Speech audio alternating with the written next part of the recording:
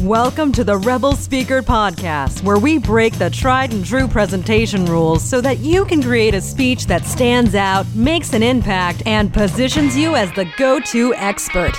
And now, your host, the instigator of the Presentation Rebellion, Dr. Michelle Mazur. Hello, Rebel Speakers. Today, we are kicking off a new series on the Rebel Speaker Podcast called The Movement Makers Spotlight. A movement maker is a catalyst who uses their message to change the world for the better.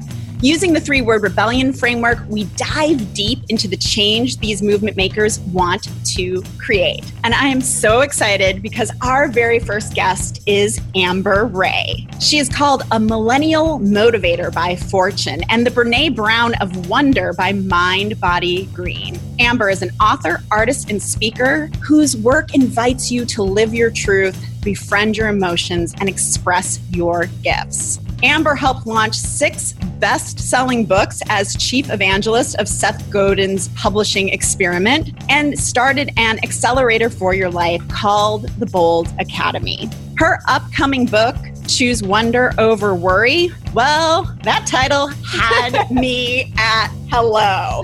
Seriously, as soon as I found out about this book, I pre-ordered it because I am a worrier. I learned that habit from my mom, and I often wonder how worry holds me back. And not only that, I see worry so much with my clients. Like, what if they reject me? What if I put myself out there? What if I never get there?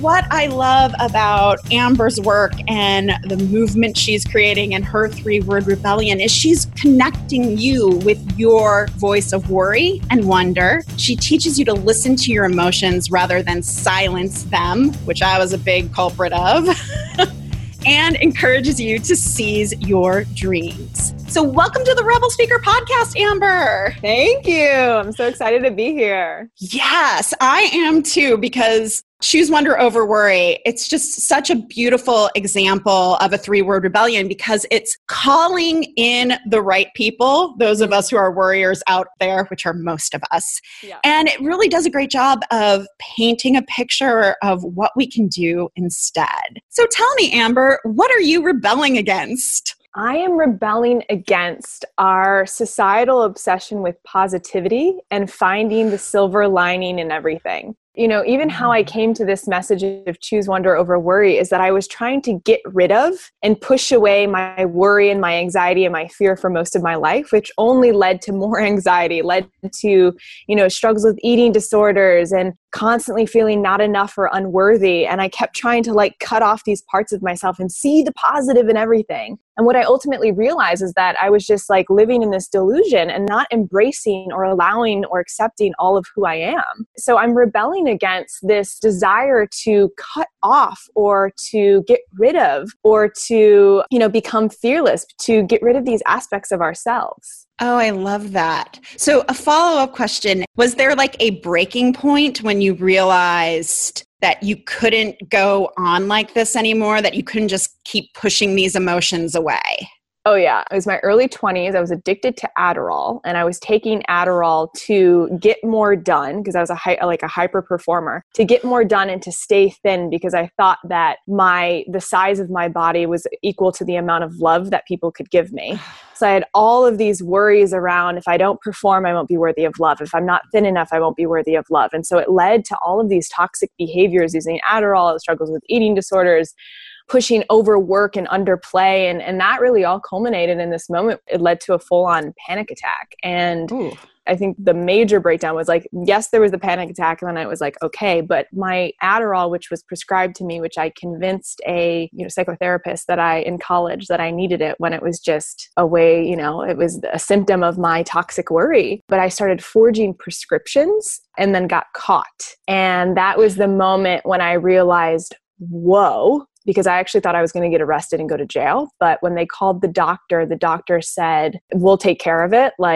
it's fine. We'll take care of it on our end. And what I realized in that moment when I thought I was going to go to prison is that I've been putting myself in a prison all along through this addiction and through these escape mechanisms of trying to really just not feel my feelings. It was as simple as like, I didn't want to feel the discomfort. I didn't want to feel different grief and pain and loss. And I thought I could just numb or push it away. Yeah. And I think that is a very, very common thing in our society. Like, keep a stiff upper lip. You just plow through even the most devastating losses, let alone like little disappointments or these concerns we have that I'm never going to be loved. Like, we don't allow ourselves to actually feel that. That creates that toxic environment that you're talking about. So yeah. I know in the book you talk about the myths of worrying. So what are some of those myths that we worriers should be aware of so that we don't find ourselves going down that path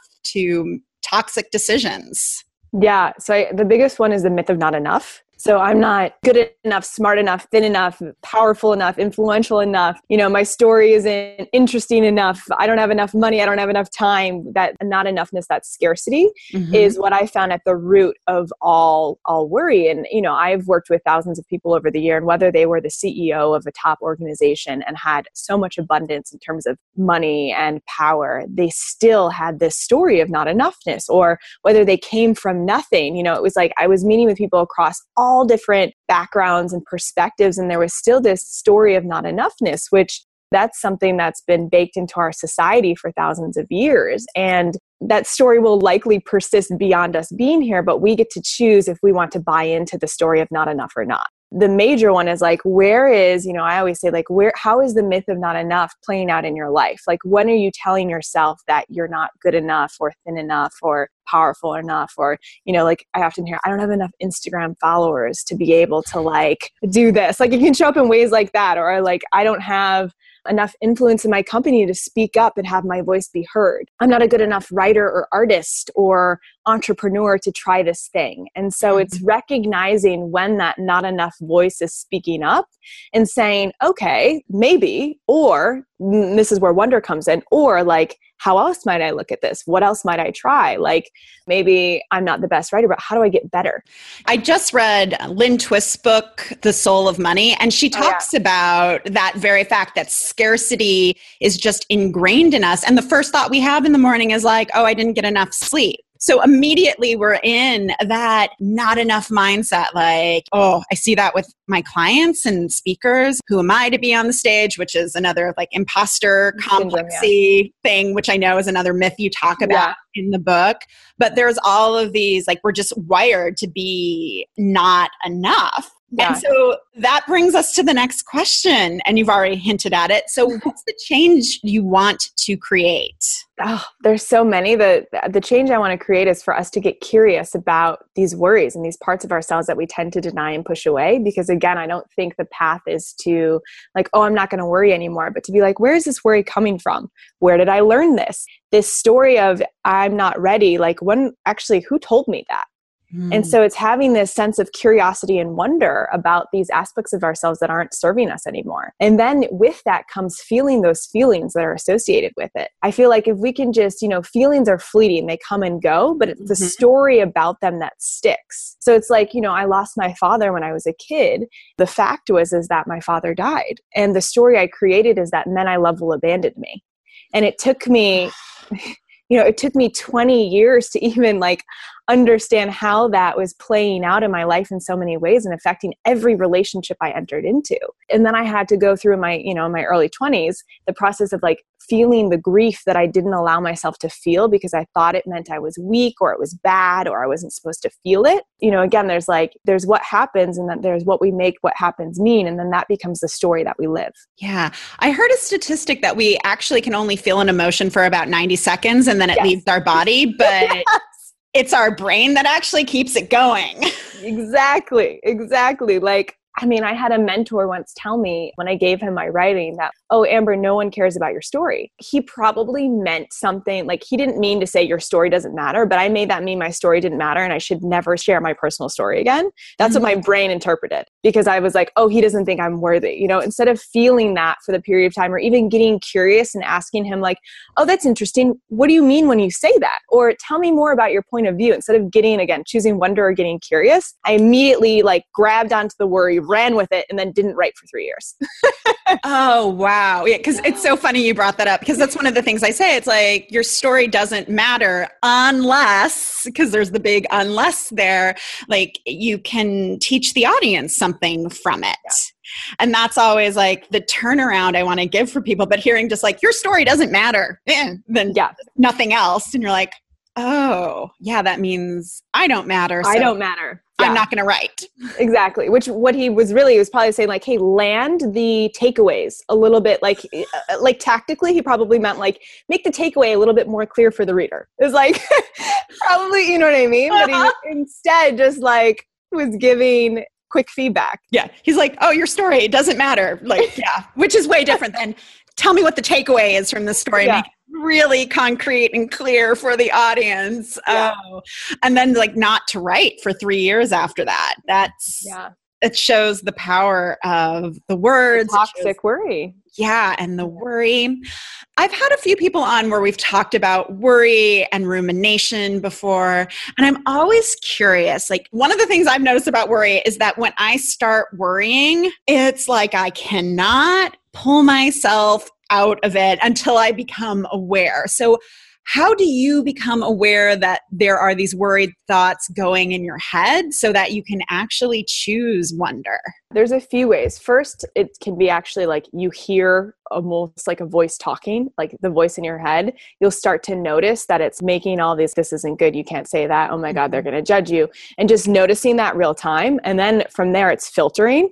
And so I always ask myself, the first question is this useful? The second question is there any productive action I can take right now? Because worry can be useful. You know, worry is wired in our brains to protect us and keep us safe. Mm-hmm. And worry, like when we're standing at the edge of a mountain and we're getting too close and worry's like, yo, back off.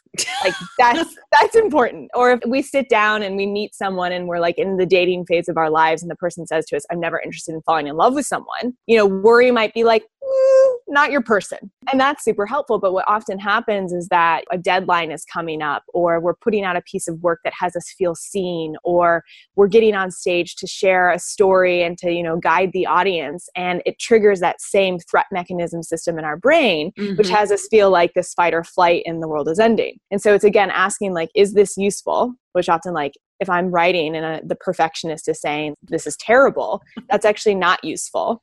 And is there any productive action I can take right now? It's like, yeah, to keep writing. And so it's filtering those. But then if, you know, some people aren't as in tune with understanding that there's a voice that is talking. Yes. And so the other way that I'll notice it is in the body. So like, is my body clenching up? Are my shoulders tightening?